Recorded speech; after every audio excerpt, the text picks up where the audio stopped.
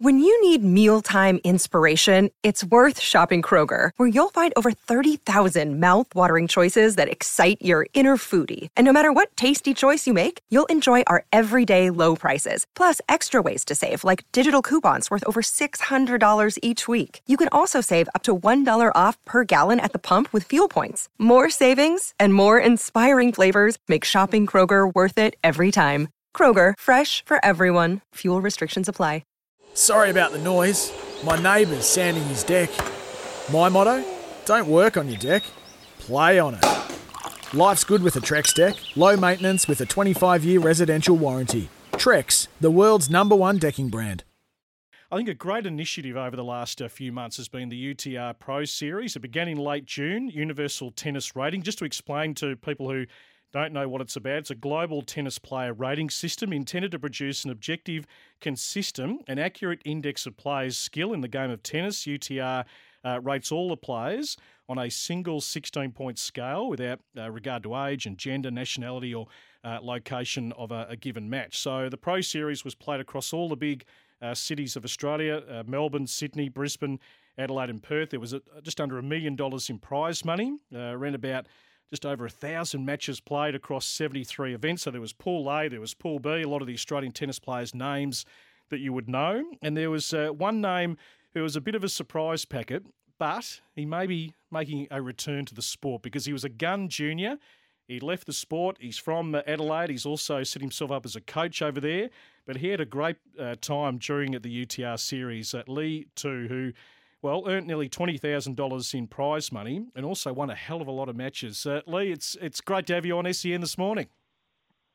Thanks, Brett. Thanks so much for having me. You're 24 now, so certainly not a veteran, but I mean, it's funny, you get to 24, 25 and you think, God, I've been around tennis for such a long time. How far does that window sort of stretch? And I suppose, with players these days in professional tennis playing deeper into their 30s and Roger Federer approaching 40 next year and a couple beyond 40. I mean, every window is different. Do you still believe there's maybe a window for you? Yeah, I do believe so for sure. I mean, if you look at the average age of the top 100, it's probably like late 20s, early 30s now. So, yep. I mean, it's a long journey, and I started playing when I was about 5. So, yeah, it's a really long journey. But yeah, I definitely think there's still a window for me. Yeah. Can I ask you, Lee, I was talking to a couple of people last night who do know of you a little bit better than I do, and the first comment was Gun Junior. Not quite sure why he gave it away in the first place. Can you take us inside your backstory a little bit? Yeah. So, I mean, I guess as a junior, I had quite a lot of success. Yep. I was probably one of the top juniors in Australia and didn't really lose much in Australia. And, I won nationals and represented the country on multiple occasions. And with that, you win a lot. And then with that, it comes expectations and pressure and all those sorts of things. And then I started hitting the future circuit or the professional circuit when I was about 14, 15. And started coping with started handling a lot of losses and didn't really handle that very well and kind of crumbled under the expectation and pressure, and it kind of just ate away at my confidence and, my belief in myself. Yep. And then from there, I just kind of gave it away when I was 15, 16, pretty young. And at that point, I'd been playing tennis full time for about 3 years and, really started to question myself and, decided to hang up the rackets and go to school. So, yeah. Lee, I've always said, as someone who covers tennis here, this is a tough sport, a really tough sport to make it. It's got more global year in, year out. There's just about every country represented, and we're probably never quite going to get back to Australia's dominance through that halcyon era, but we're now trying to fight to have those great results and to really build strong national teams, a good Fed Cup team, a good Davis Cup team. Just in terms of the lessons that you learnt first time around for maybe having another go at this, because it is tough. On that ITF circuit, I mean, your singles ranking, just to put it into perspective for people, was the highest singles ranking was 1,188. So there's around about 1,500, 2,000 players that are ranked. And you just need a couple of breakthroughs for that ranking to plummet pretty quickly. But what are the lessons that maybe you've learned to maybe do this better second time round? So the biggest thing for me is just to enjoy yourself when you're on court and not think too much about the wins and losses. And when you think a lot about the wins and losses, it actually makes you play worse. And with tennis, it's about, if you win the match, you've won about 52% of the points, which is not a whole lot more than the opponent.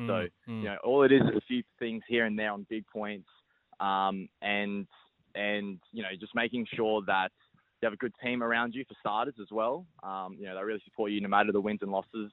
If they are unhappy with you if you lost the match, and then happy with you if you won the match, then you probably don't have quite the right team around you. They've got to be able to, back you whether or not you won or lost. That's not the most important thing.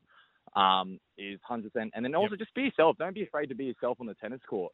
I feel like when I was a junior, maybe when I was 15 or 16, I get quite tight and I think I'm trying like my absolute best. But then I kind of learned when I came back to just be myself, like be able to have a laugh on the tennis court. Like a lot of times at the moment when I play matches in, high pressure situations, I'll actually crack a joke or something funny happens. I'll have a laugh at it, whereas before I wouldn't be able to do that. I'd kind of be like, I need to be serious, So, don't be afraid to be yourself and just enjoy it, no matter the wins and losses. It's an interesting observation. I mean, we've seen from a team perspective, Richmond win 3 of the last, I'm not sure how much you follow the footy, but Richmond win 3 of the last 4 AFL premierships, and you get to actually see that enjoyment that they're having, that, okay, we can be serious, and it's, when it's business, we get down to it, but we can actually enjoy the journey that we're in, not sort of that sigh of relief after that, I've actually got it done, but actually enjoy the bits that go before that adulation of winning. Like we 100%, and we try and implement that in our coaching philosophy, that you can have fun and work hard. Like it can't be, you don't, just because you're working hard doesn't mean you have to be miserable. A lot of people, say, working hard, there's kind of a miserable feel to it, but we try and, get music going or, just try and get the atmosphere up, everyone's happy up and about, and also working hard. We feel like you can have, the best of both worlds in that way, like really embrace the hard work. I want to ask you about I guess I try and implement that. Yeah, no, Pardon? well said. I think from a player, and obviously you're taking that into your coaching, I just want to ask you about the universal tennis ratings. I mean, I've had a lot of people say different things to me, and this is obviously something that's been implemented now in Australia. We've seen it around the world, and particularly in America, where they're going to run a lot of tournaments next year. Give us your perspective on it, and for those who are listening in, who obviously are involved in tennis, maybe a message as to the effects of this UTR system. Yeah, well, it's given me so much opportunity. Because I since I haven't really played for about 6 years. It's given me so much opportunity to play plays that I wouldn't normally be able to play. And that's just through, it honestly just started from me playing my Saturday afternoon comp, just for my club. And then I got a UTR from that. And then I was able to enter some Pool B tournaments for these UTR Pro Series. And then I won one of those. And then they gave me a wild card into a Pool A. And then I came second in Brisbane in the Pool A event. And then, from there, and then my UTR went up.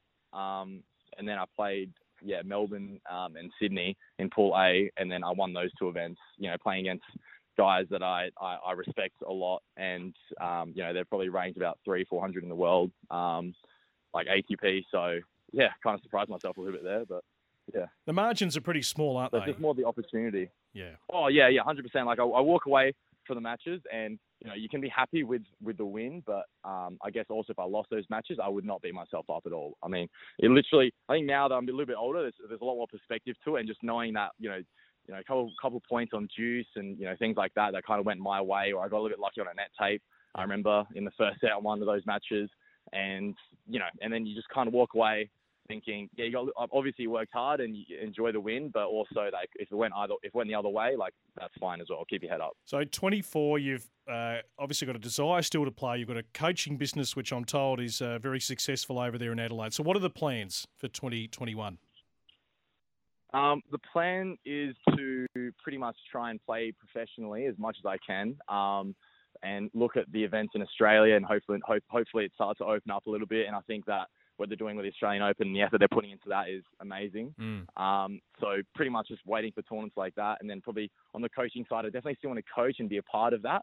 But obviously when I'm traveling, it's going to be a little bit harder, but I'm definitely still going to be a part of that business and with Ben Milner doing that, but probably more focused on the playing side, but definitely not leaving the coaching side behind. Definitely still a part of that, and I want to be a part of the kids' journey still. So, just gonna try and hit the tour and play as much as I can. With it in Australia first, and then after Australia, then I'll look to go overseas. I mean, everyone goes down a different path. I mean, the college pathway has been spoken about really favourably because if tennis doesn't quite work out, you get a really good education out of it and you've got a little bit of backbone behind you. Others prefer to go straight to the pro tour. I mean, what do you say to that younger generation who are in their teens, a little bit younger, where you've been, as to maybe the best pathway to go down to try and make it in professional tennis? Well, I'm a bit advocate of just keeping all your options open, and I think college is definitely a very reasonable pathway. And honestly, when I was coming through the ranks, the college pathway was not as popular as it is now.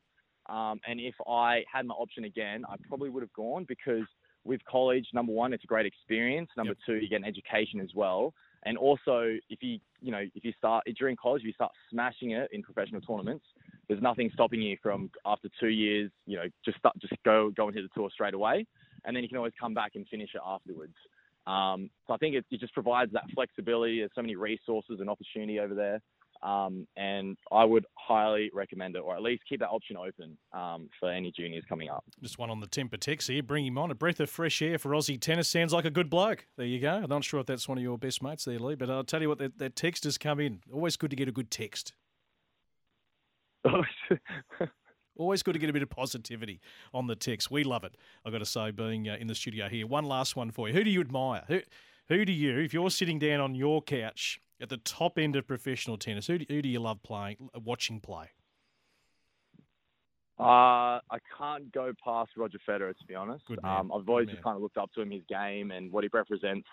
I know it's a bit of a cliche answer, but you can't go past the guy. So, probably Roger Federer.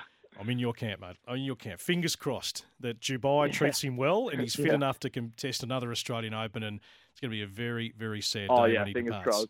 Sad day when he departs professional tennis. It'll be very sad. Good on you, Lee. Hey, great to share a little bit of your story, and I'm going to keep a really close eye on you for 2021 and 24, mate. You've still got a lot of time in front of you, so good luck second time around. No worries. Thanks so much, Brett. G'day, Mike Hussey here. Get on board Australia's best fantasy cricket game, KFC Supercoach BBL. It's fun, free and easy to play. Play today at supercoach.com.au. T's and C's apply. New South Wales authorisation number TP/01005.